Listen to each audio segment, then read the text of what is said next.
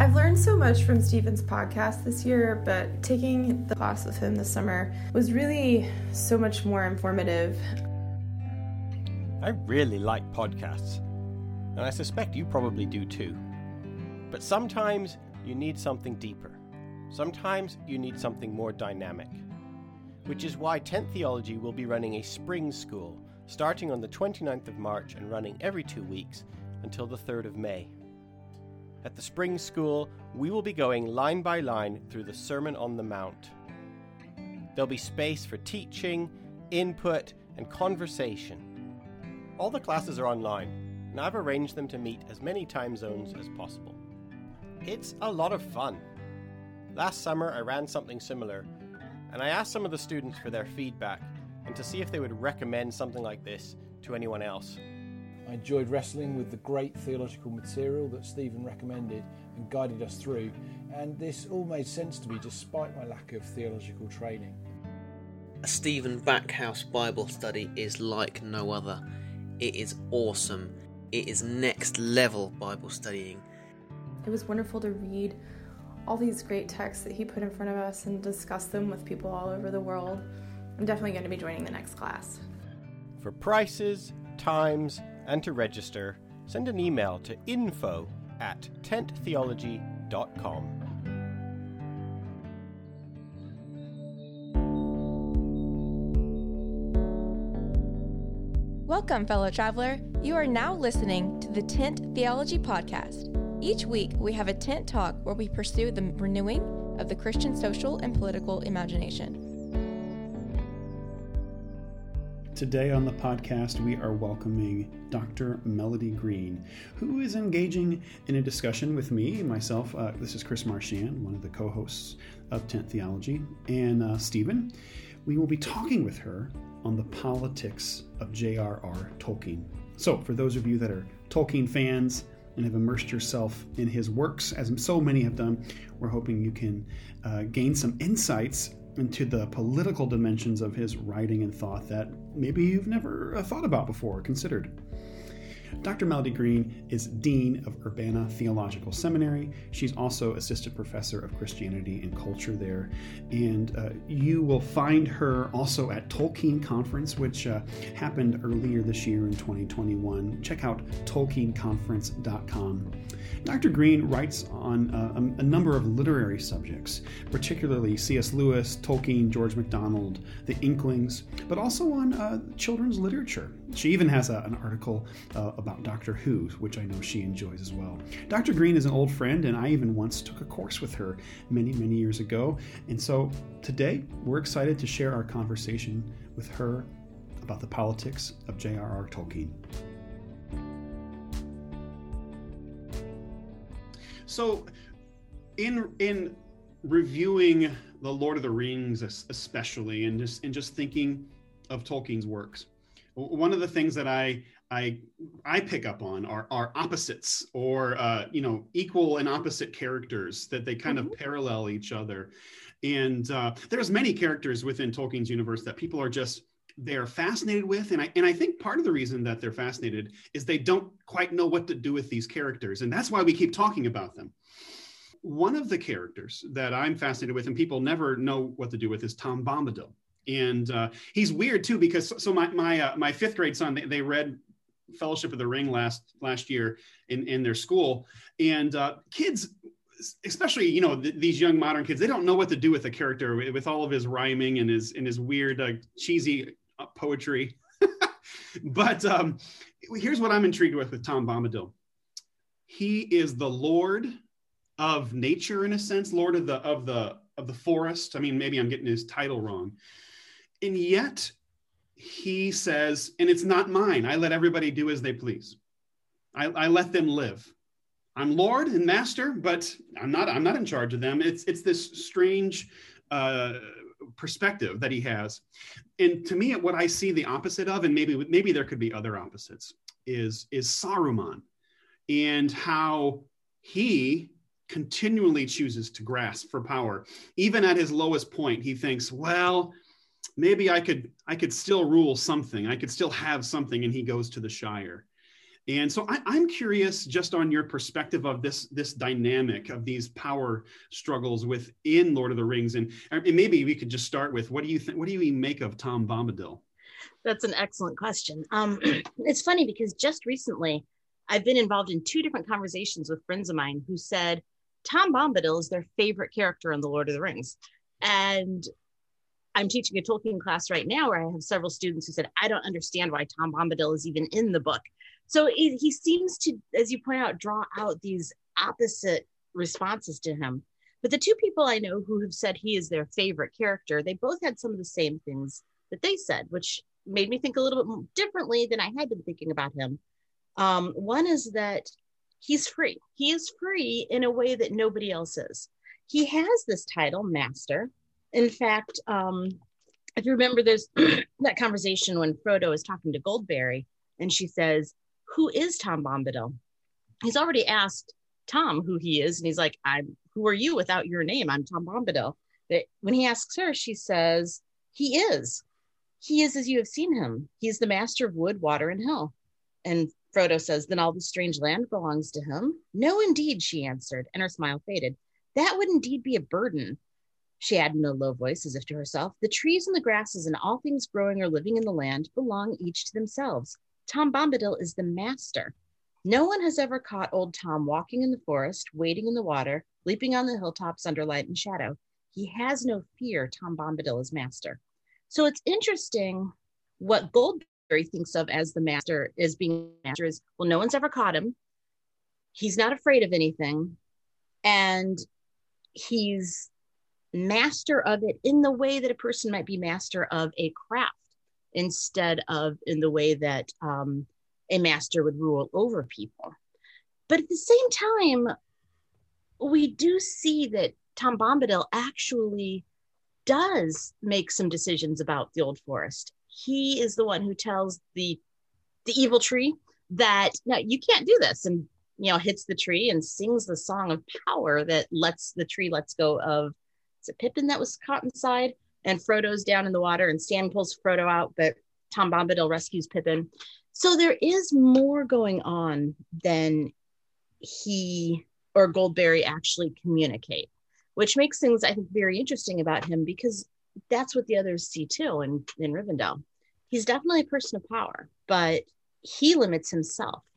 So I think part of what's happening with Tom Bombadil, and maybe I'm going a slightly different direction than you're thinking, but part of what's happening with Tom Bombadil is you've got a person who could be very involved in the politics that are currently going on in Middle-earth. He could step up and do a lot of what Elrond and Gandalf and the other characters who have powerful positions are having to think through, but he limits himself deliberately.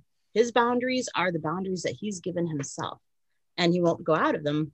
So I think that's part of what Tolkien actually looks at as good leadership is, what your boundaries are, and you, within those boundaries, you do what you have to, but you don't do anything more than what you have to keep the peace.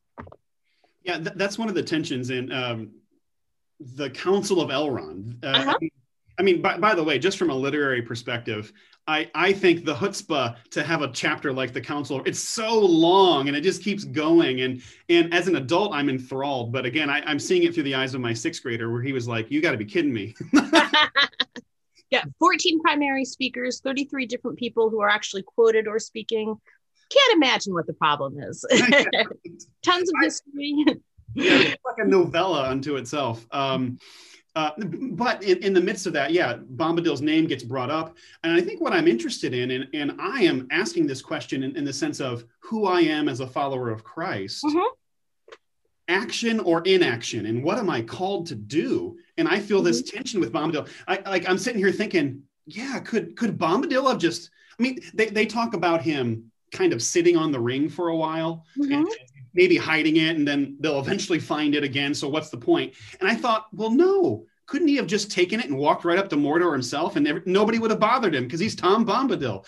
Would that have been the easier solution? And instead, counterintuitively, it goes to the least of these. It goes to the smallest and most vulnerable. I don't know. What do you make of those dynamics, especially in terms of responsibility in our own lives? That's interesting. I would say first that Bombadil sees his own responsibility as being very limited within one very specific area. So he would not have willingly walked to Mordor because it's out of his bounds. It's not his to do. And I think also Gandalf makes a really interesting point about Tom Bombadil when they're talking about sending it to him. Could we do it? Would he keep it? Gandalf's like, he'd probably forget about it, and it just doesn't have the same hold over him. So I don't know that Bombadil has the same responsibility as Gandalf and Elrond because of that. Not just because he deliberately limits himself, but because in some ways he doesn't, I don't want to say understand, but the ring just doesn't do the same things to him that it does to other people. So it's not part of his conversation. It's not part of his responsibility to work with it. I'm thinking of, there's a passage in one of C.S. Lewis's books where he talks about sin, and I'm trying to remember which book it is, but what he basically says is that it's no great thing for he himself, C.S. Lewis, to not gamble because he has no temptation to gamble. But for another person who really struggles with gambling to actually not do it, that's a huge thing. So for Bombadil to reject the ring, it's no big deal because that's just who Bombadil is. There's no temptation there. Because there's no temptation there, he's also not going to understand why this is so important to everyone else. And I don't know that he has to, because he already has his own set of, these are the things he's taking care of. These are the things he's in charge of. And, I've taken my own Tolkien class, that's been part of my college experience. And it's, of course, a work that I come back to. I'm not a scholar in it, but one thing that I've been taught to resist is to read the tea leaves of this, in a sense, or to take a dispensationalist interpretation where I want you to tell me, well, who Saruman is in the real world, who we're going to allegorize this to the nth degree, right? We don't do that, right? Right. We have to resist that temptation. Yeah. Definitely. Yeah. Like I want you to prophetically give me the interpretation today. Who do you see in the real world? I think I'm going to pass on that one. Okay, fine. I haven't thought about that. Fair enough. Well, so I grew up with, kind of Pentecostal dispensationalist theology that, everything in Revelation had a one-to-one comparison of what was going to happen in the real world. It always came back to Russia for some reason. All that aside, we still have this tendency to see ourselves in it. And, when I read Lord of the Rings, I think, yeah, I'm going to be an elf. I want to be, I could be one of them. And then I think, no, maybe I could be somewhere in Strider and Aragorn, and I could be a man. And then when I really come down to it, I probably am just a lowly hobbit, as really what it comes down to. Right. And so where do you make in that in terms of, again, not to make a one-to-one comparison, but where do we find ourselves within Lord of the Rings? That is interesting. I know I've said that word several times, but the funny thing is when you said first, we're asking this question, the first thing I thought of was a class I took on Tolkien when I was an undergrad. I believe we may have even had the same professor for that class. But when I took the class, one of the things he made us do as students was divide up. He put signs on the wall, Hobbit on one wall, elf on one wall, human on another, dwarf on another. And we had to get up and go stand by what we thought we were. It was fascinating because we had a couple of people who thought they were elves.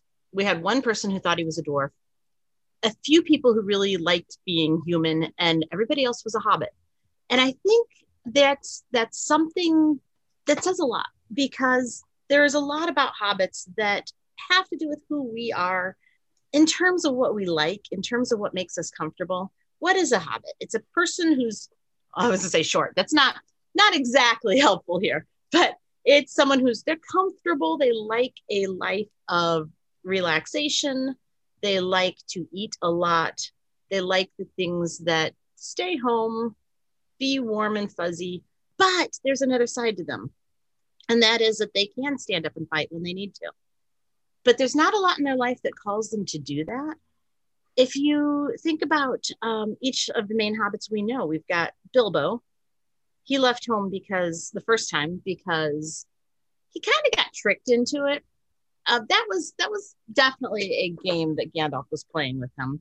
Oh, he liked it once he'd done it, but he didn't just go out looking for adventure. I wonder though how much we really are. See, I've just said we're probably hobbits, but I don't know. I really think it's more like that each of those 4 different types of people are a little bit of us in different ways, and that we're all a mixture of them. That the elf part, that's, our more creative side. Well, that's not fair. I'd have to think about that a little more, which is what. But I don't know that we're just one. But thinking back to the topic of like parallels and balances with characters, I think they all balance each other out. And that's part of why on the journey that Frodo has, he has to meet different people, elves, dwarves, wizards, and so forth. And he has to be, they all have to be part of this thing that he's doing. While Bombadil is on the outside, everybody else is on the inside of this and is part of this. Bombadil, Switzerland. Yeah. Well, one thing that I notice in his universe is that there's hierarchy. It might not sit well with many of us. And maybe for me, it helps me to call myself a hobbit in that sense, because then it kind of keeps me in my place. I'm just called to be faithful to do with the time that I've been given, to use that quote. And I'm not off thinking about, like, I don't really understand the weight of responsibility that Gandalf has. Like, I don't really know what his job is. I'm just kind of here and going, please, Gandalf, help. Help when you can. But there's a hierarchy in the sense that Gandalf actually really knows more of what's going on. And, all of these kinds of things. I guess, how do you read, I don't know enough about Tolkien's understanding of the hierarchy of his own universe. And did he believe our own universe has that same hierarchy of power? Ooh, that's interesting.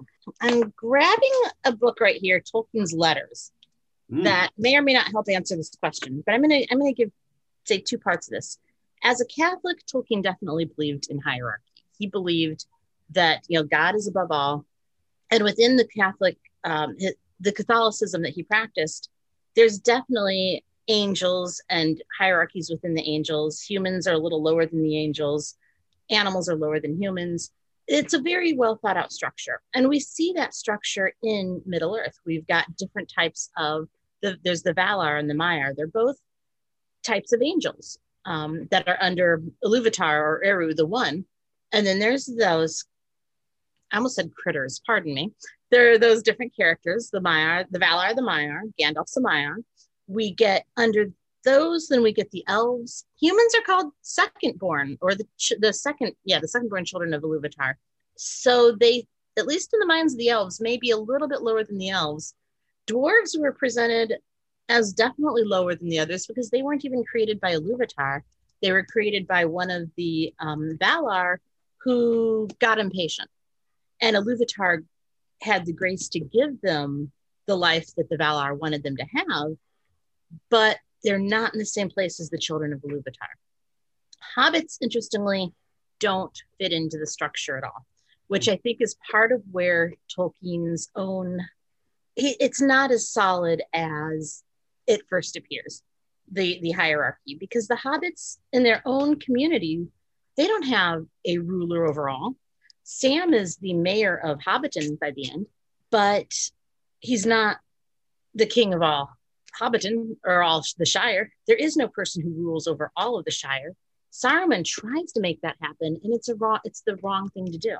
So it's small communities that are kind of equal to each other, don't really have a centralized government. And yet they acknowledge, there's a king out there, or there should be a king out there, but there's not a whole lot of interaction there with the rest of the world. So I think he has a hierarchy, and then he has this other thing that shows that the hierarchy is not the end all be all. But I grabbed the letters of Tolkien because there's a letter that I think kind of helps us understand some of what Tolkien's doing with that, with giving Gondor a clear hierarchy with a king over everybody within the humans. And then, so in terms of government, I guess is what I'm saying, versus in terms of what we could call what the different creatures are. In terms of creation of beings, there's definitely a hierarchy. In terms of government, not as much. So we get Gondor. There's definitely supposed to be a king overall. There's a return of the king that will make everything better. But then you get the Shire where, government's not such a good thing. So this letter that I mentioned, it was written when Tolkien's son Christopher was drafted into the military, and he was in the Royal Air Force. So he's at a training camp, 18 years old, trying to figure out what's going on in the world. His dad writes him this letter. My political opinions lean more and more to anarchy, philosophically understood, meaning abolition of control, not whiskered men with bombs, or to unconstitutional monarchy. I would arrest anyone who uses the word state. And then he goes on about, explaining England as a state and why we, shouldn't use that word. If we could get back to personal names, it would do a lot of good. Government is an abstract noun, meaning the art and process of governing, and should be an offense to write it with a capital G or so as to refer to people. If people were in the habit of referring to King George's council, Winston and his gang, it would go a long way to clearing thought and reducing the frightful landslide into theocracy.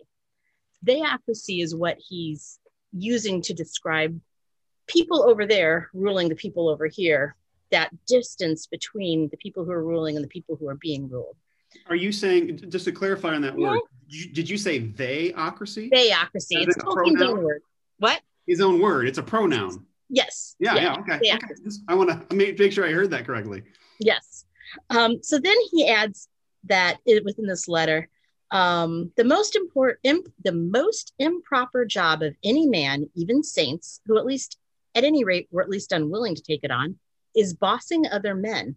Not one in a million is fit for it, and at least all of those who seek least of all those who seek the opportunity.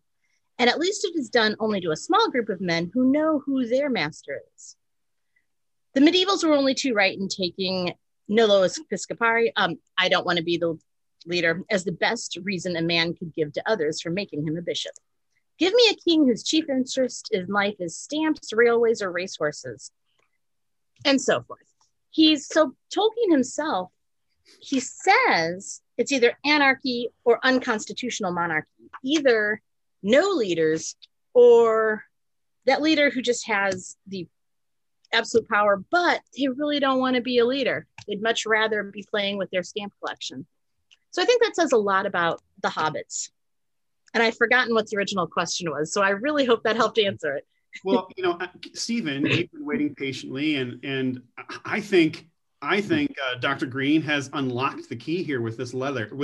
This is fascinating. This is worth discussing. I'm curious what thoughts or questions strike you as you hear that letter being read.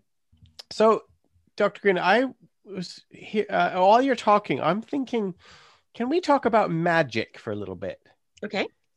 For a book that has a wizard as a main character, and probably the most famous wizard in the world is Gandalf, there's not actually a lot of magic happening in Lord of the Rings. So what do you think? Can we talk a little bit about power and magic and what Tolkien was doing with this idea of concentrating power and then using it for your own will, I guess? That would be magic, wouldn't it? Is when you concentrate power and then you bend the world to according to your will. I'm not sure that's how Tolkien would define magic. That's really interesting. I'm looking at the passage, The Mirror of Galadriel, where Sam actually says to Frodo that he would love to see more elf magic. And then Galadriel comes along and says, here, Sam, I'll show you this. And she says, this is, I think, what you mean when you say magic, but I don't really know what that word means. Right. So we see Sauron use magic. The ring is magic. The ring gives him power over other people. The 9 rings he gave to the ring wraiths have all kinds of magic in them. We know Gandalf uses magic because we see that moment like in the Return of the King, and he's going into battle and he lifts up his hand in a white light. It's something like that in the book. I know the movie shows it a little bit differently, but it still happens in the text. I'm actually seeing the scene from the movie right now, so I'm I know it's captured our imagination. Those films, but we know he can, but he uses it very sparingly. He doesn't control people's wills or minds. though. Exactly. Yeah. But it seems to be the same source, maybe, that Okay. Sauron's magic comes from. I don't know that Galadriel's does. I'm not sure. Because Tolkien never really defines and explains what magic is or why or how. But it's still something that you can use it to, you can abuse it like Sauron does to control others and give yourself more power, or you can use it sparingly like Gandalf does only when you have to. Now he does light up his staff walking through Moria. Yeah. That's definitely a use of magic. But then there's another moment when Gimli says to him something about, well, if Gandalf could start a fire, and I'm sorry, it was Legolas who says that, because Gandalf responds, if elves could go get the sun, because he's like, I need something to burn if I'm going to have a fire. So his magic clearly has boundaries and rules. He can't just make things happen. But we also don't know that much about it. And the other question becomes, how much of Gandalf's magic is actually because he is a Maiar, and how much of it is because he has one of the rings of power? Right. Yeah, I was going to ask, is there a sense of people acquiring... There's no secret... Is there any secret knowledge in Tolkien's world? Could a hobbit start... Could a hobbit turn his staff into a glowing rod of light? Or is it something that Gandalf can do because Gandalf is basically an angel? Or is it something that Gandalf does because he knows the secrets of creation that anyone could learn? Give me just a moment. I feel like there's an answer to that, and a subtle answer in a place that we might not expect. Which, as you look it up, like a parallel would be another universe I'm immersed in is Star Wars, where it's apparent like anybody can kind of tap into the power if you try hard enough, or if you're open enough to it. And that's a fascinating question within the Lord of the Rings universe. Because I don't think he thinks of it as the Force. I don't think he thinks it's the Force. Definitely not. But it's just because of the types of people who are powerful in his world. Right. They don't seem like you could aspire to them. You just either are one or you aren't. You couldn't become one. You couldn't, but we do get the sense, I'm sorry to have interrupted. No, it's good. We get the sense when Frodo is talking to Gollum and they first capture Gollum, Sam and Frodo first capture Gollum. You know, Frodo makes Gollum swear on the ring. And then later, the gate to Mordor, he basically makes Gollum redo that oath. And the second time he actually says, if I put on this ring, I could command you to jump off a ledge and you would do it. Mm-hmm. So Frodo is aware, or is becoming aware, there's something really fascinating happening there with this ring and Frodo that we only see a little bit of from the outside. But he's becoming aware that this ring could give him some power that he didn't used to have. But is it really Frodo, or is it the ring? Right. And of course, Frodo putting on the ring at the end is the spoiler alert. Right. Sorry, guys, if you didn't know. But that's his undo. I mean, that's his failure. Like, he doesn't, he's not this triumphant lord of all the universe who strides forward. He actually fails and is broken by the lust for power. And it seems to me that ultimately everyone would fail, even probably Sauron. He just never gets, well, he does fail. But exactly. That is the message of, or the I don't want to say the moral of the story, but part of what this story is all about is that lust for power at whatever level you're at, whether you're Frodo or remember Sam, there's a little bit where he's carrying the ring and he starts to feel the temptation. He has a vision of being a big man on campus. Yeah, exactly. But it is still within his world. It's not going to give him absolute power over everything. What I was actually looking for is when Faramir has captured Sam and Frodo and they're talking through, Faramir actually gives Frodo a lot of information about humans, men. And he talks about there's 3 different kinds. There's the men of Numenor. There's the middle people who are what the Rohan people are. And then there's the wild people that, you know, they're just out there in the woods and they're crazy. Wild. He doesn't say crazy. I said crazy. But then he says about how the men of Numenor became enamored of the darkness and the black arts. Some were given over wholly to idleness and ease. So that right there suggests that even though hobbits love idleness and ease, it's not necessarily a good thing, but that's an aside. And some fought among themselves until they were conquered in their weaknesses by the wild men. So this is the people from Numenor when they've resettled in Middle-earth. Mm-hmm. It's not said that evil arts were ever practiced in Gondor, or that the Nameless One was ever named in honor there, and the old wisdom and beauty brought out of the West remained long in the realms of the sons of Elendil the Fair. So what Faramir is saying to Frodo and Sam is that we have this ancient history in Gondor. We're from the Numenorians. We've got everything they had. The Numenorians did have magic, but there were Numenorians who practiced black arts because they were influenced by Sauron. So again, the black arts are that desire for power and that temptation to try to live forever when you're not supposed to. Elves can, humans can't. The desire to, there was actually human sacrifices mentioned in the Numenorian chapter of the Silmarillion. Yeah, I was going to ask you about that. Yeah. All of this, when people are trying to get magic who don't have it or shouldn't have it, it seems like it's always evil. So this is where I think Tolkien as an anarchist comes out, because obviously, like he even points out, an anarchist doesn't mean a beardy guy with a bomb. It means your attitude towards power, and the anarchist is always trying to give it away, whereas the hierarchist, or whatever you want to call them, is trying to grasp it and concentrate. Excellent. Yes. And so Tolkien is thinking, I'm not. Power is dangerous. It's not something to accumulate. It's bad for everybody when somebody has too much of it. Exactly. Including the person who has it. Exactly.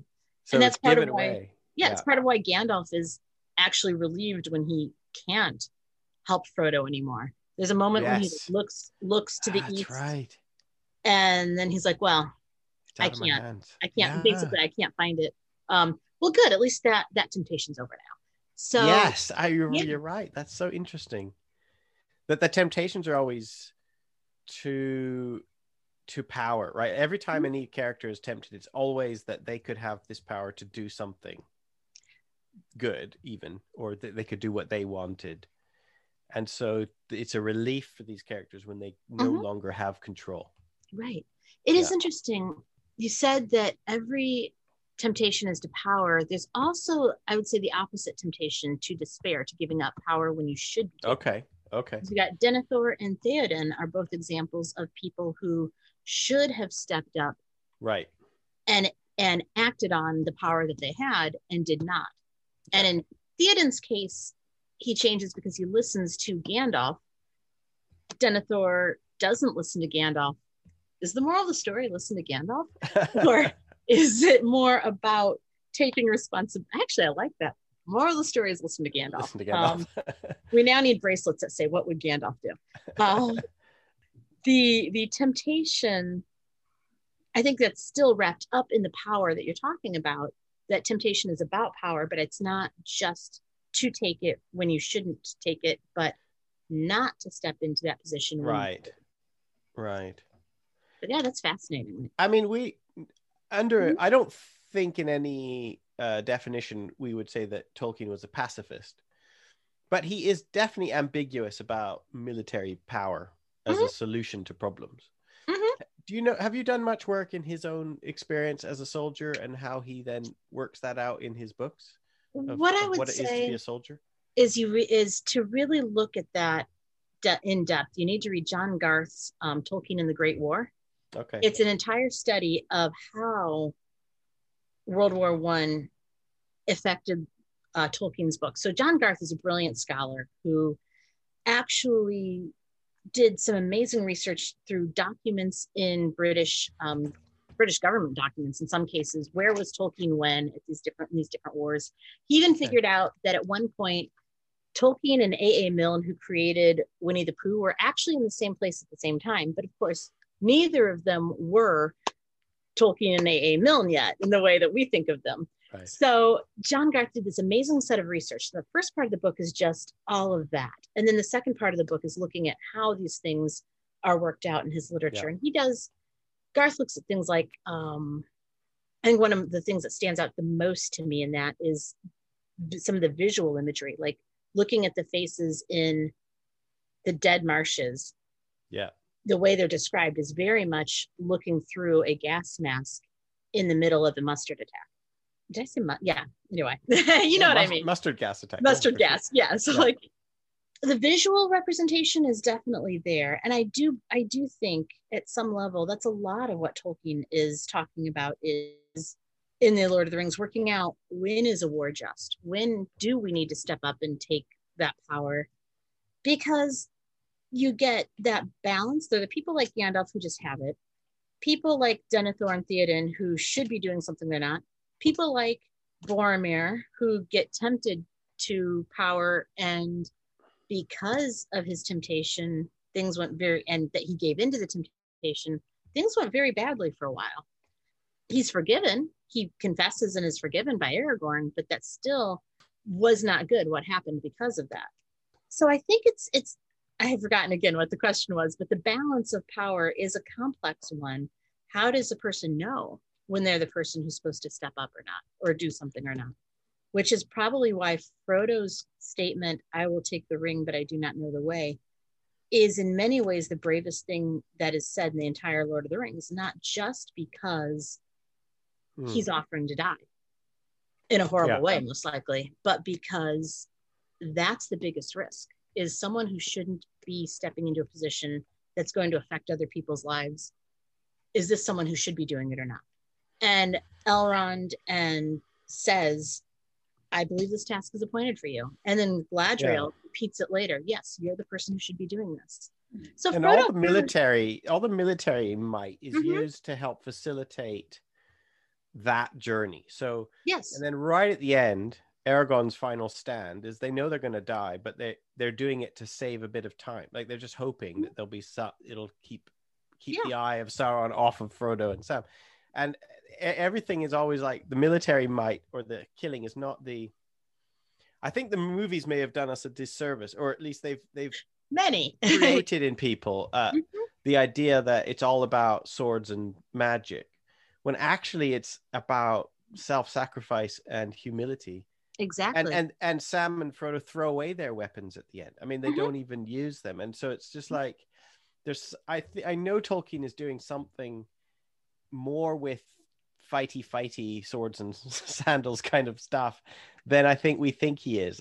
Yes. I was talking to my friend David Benjamin, a friend to this show, and who listeners of this program will probably listen to Nomad podcast as well. And he's a singer-songwriter, and he's also a Tolkien fan and a Silmarillion fan. And cool. We were talking about this, and he was saying, well, you know, like, yeah, sometimes you got to fight the orcs, and because he and I are both committed to non-violence. And we realized that Tolkien was not, but that's fine. But then we realized, yeah, it's all very well all these Christians using Tolkien as their justification for fighting evil, but the evil in Tolkien's world are always orcs. There is that means if you're going to draw a lesson, you have to dehumanize your human enemies in order to make out that they are orcs. You know, right. There's more going on. Like I wonder what would happen in Lord of the Rings if all of the enemies were actually just human beings. And in fact, when you meet human being enemies, they are treated with a lot more awareness, right? Like when Faramir, he wonders, he says, I wonder if this Sauron, if he has a family back home, and I wonder if he thought he was doing something evil. And there's that kind of like, the only way Tolkien can have his justified violence is if his enemies are inhuman monsters. And as soon as they become human, you can't justify the violence anymore. And I don't think he justifies that violence either. Yeah. The only reason the men from the South are part of the people they're fighting is because of who they've aligned themselves with. And they don't have the choice. The good guys, will say, don't have the choice of saying, well, we'll only fight orcs when humans and orcs are mixed in together fighting against them. But yeah, right. I think that's a really good observation, that Tolkien's, a lot of the violence that does happen, it's against orcs. It's against a giant dragon. It's against, like in the Battle of the Five Armies, it's very clear that the dwarves, the humans, and the elves should not be fighting against each other, and they should be united against a different enemy. Actual monsters, exactly. The actual monsters in their world, which are not the more human characters, but the more fantasy creatures that are in and of themselves. I know Tolkien's not into allegory. I'm looking at a picture of Tolkien right here, as though he's gonna frown at me if I say the wrong thing. So I apologize. I keep looking down. I despise allegory in all its forms. Exactly. So he's not doing allegory, but at the same time, you can't help but think about when you see his monsters as embodiments of evil. And that's really the whole idea of it. And that they're not human. That's not what they're supposed to be. So I think it is very easy and it concerns me sometimes when I see Christians using Tolkien examples when they probably shouldn't. Because as you say, he's not pro-fighting. He's pro little people. That sounds really odd when we're talking about hobbits, but he's pro the individual living their lives in the best way that they can. Yeah, exactly. And allowing them to do that. Yeah. I have to say, as we're talking about power, there is one other character we really should talk about, and that's Galadriel. Because she, is offered the ring. She could be a very powerful person, and it's a struggle for her to turn it down. I'm assuming, and I could be wrong, you've read The Unfinished Tales and the Silmarillion, and Galadriel has this incredibly complex, rewritten multiple times backstory. But power is for her something that's very, very tempting. And so when we get to that moment, in The Lord of the Rings, it seems like it's just sort of a moment there that Frodo's offering somebody else powerful the ring, and they say no and turn it down. And yes, this is still going on the same direction. But in her own story, that is a huge turning point in her life, that she realizes that, no, I don't want this power. I do want this power, but it's wrong. I want this power very badly. She even admits, I've thought about what would happen if I got the ring and what I could do. But she's reached a point in her own life where she realizes that power in that way is not going to be good for anybody, as much as she would like it. So, like I said, we have to bring her in as a hero because she does turn down power when she could have so easily taken over. And it would be a very different story. Yeah, I have two more questions. And maybe Galadriel is our jumping off point. There's a question that I have that really in some ways pertains to our age. And then there's another question that maybe I'll end on a very heartwarming note, maybe, let's say. Okay, but here's the question that I have of our age. The last time that I read through Lord of the Rings, one of the things that struck me the most was all the characters as they were traveling through the landscape. They were looking out upon a world that had been. They were looking out on decay, and then like Galadriel, and I'm a hobbit, right? So I'm kind of like going, yeah, what are you talking about again? I don't really get what you're saying, lady. Is she was looking out at her world and seeing that the time of glory or of power of whatever the wonderful culture that they had was changing, and it was time for her to leave. Mm-hmm. And I was looking at the whole book as this sad lament on a passing world, and we look out upon our world. What can you say to us in the sense of, as we look at it at our own world, and maybe even us as us Americans, we look and we go, is America passing? Is America fading into the West? and it shall be no more. And I just see this vast parallel. But maybe this is the question that all civilizations should ask themselves. Mm-hmm. Who are we? What are we? What have we been? What are we becoming? What say you to this? I say that's an excellent question. One of the interesting things about The Lord of the Rings is throughout the entire book, they are fighting to save the world. And yet, as you point out, for the elves, the world they are leaving. Their story is done. But for humans, it's not. For humans, I know I keep saying humans instead of men in the book. I apologize if, for Tolkien purists, some people would have a problem with me saying that, but just want to, remember this includes everybody, even Eowyn. So for humans, there's a different future ahead than for the elves. And that is actually something that was set out in the Silmarillion, that humans and elves have a very different story. Mm-hmm. And so working with, what does that even mean in terms of us in our lives today? Are we elves and our world is passing away? Or are we humans at a point where, yes, things are stressful, but if the right people do the right things, the little people do the right things, not just the big people, the world will change for the good. For the humans, they got a king back, which they hadn't had for a very long time. And that actually, he's a very good king, and the world will change for the better. Not permanently, because that is also part of Tolkien's worldview, that evil will rise up again. Fun piece of trivia that I'm hesitating to even talk about. Tolkien was asked to write a sequel to The Lord of the Rings. We all know that. He sent his publisher The Silmarillion, and they said, no. He actually started another story. And it was taking place in the era of Aragorn's son as the king. And in that story, evil starts to rise again. He stopped it and explains to his publisher, it's in one of the letters here, what he tells his publisher, that actually he didn't want to finish the story because it's just a thriller and nothing else. And he doesn't want to write just thrillers. So in that, even we see his perspective that yes, evil keeps coming back and good people always have to fight it. But The Lord of the Rings is telling us something else besides that. And he calls The Lord of the Rings in another letter the story of fighting the long defeat. Even if it looks like you're going to fail and your world will end, you still need to do what is right. And the characters over and over and over again, I'm reading it through because I'm teaching a Tolkien class. And one of the things that strikes me, I'm at the beginning of The Return of the King.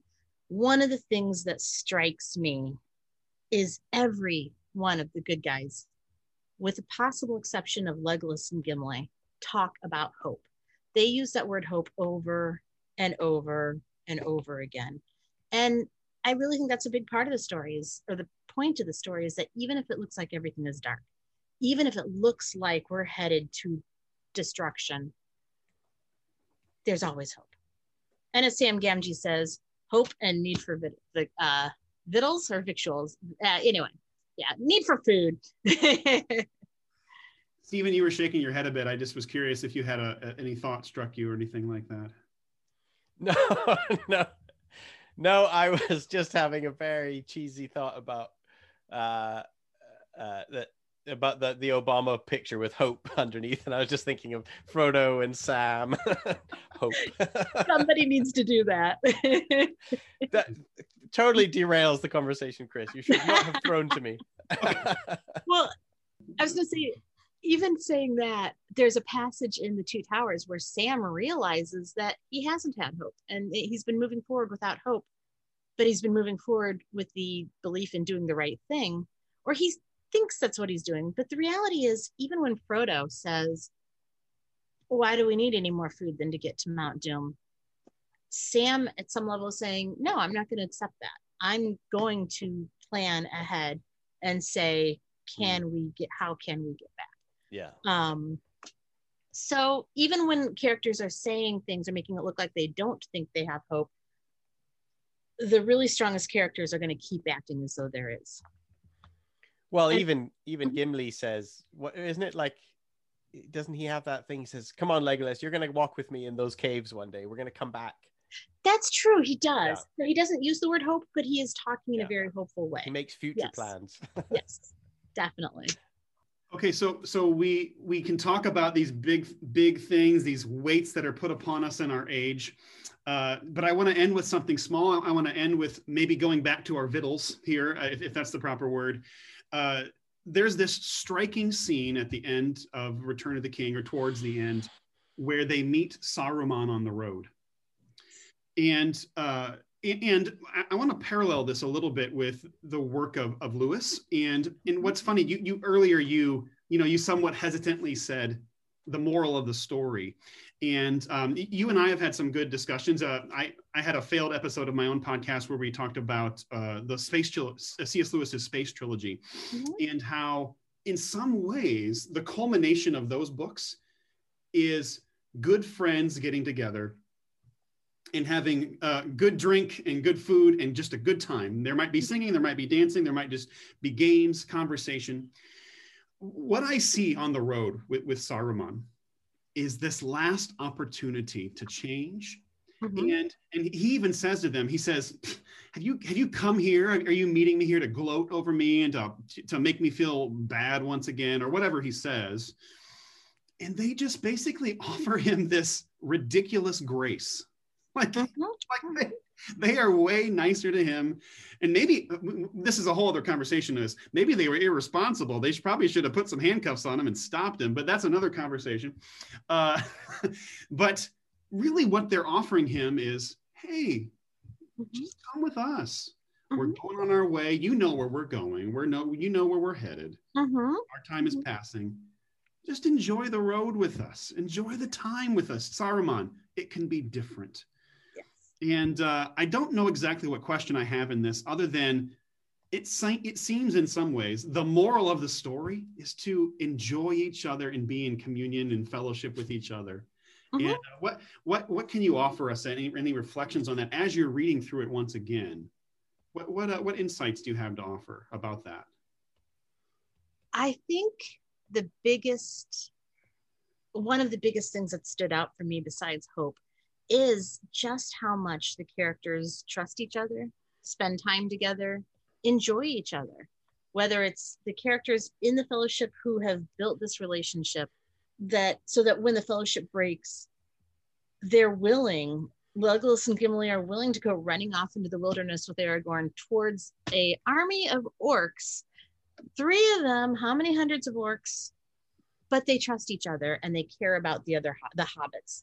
And that decision was based on, Frodo and Sam have more hope than Merry and Pippin, who are currently in, captured by orcs.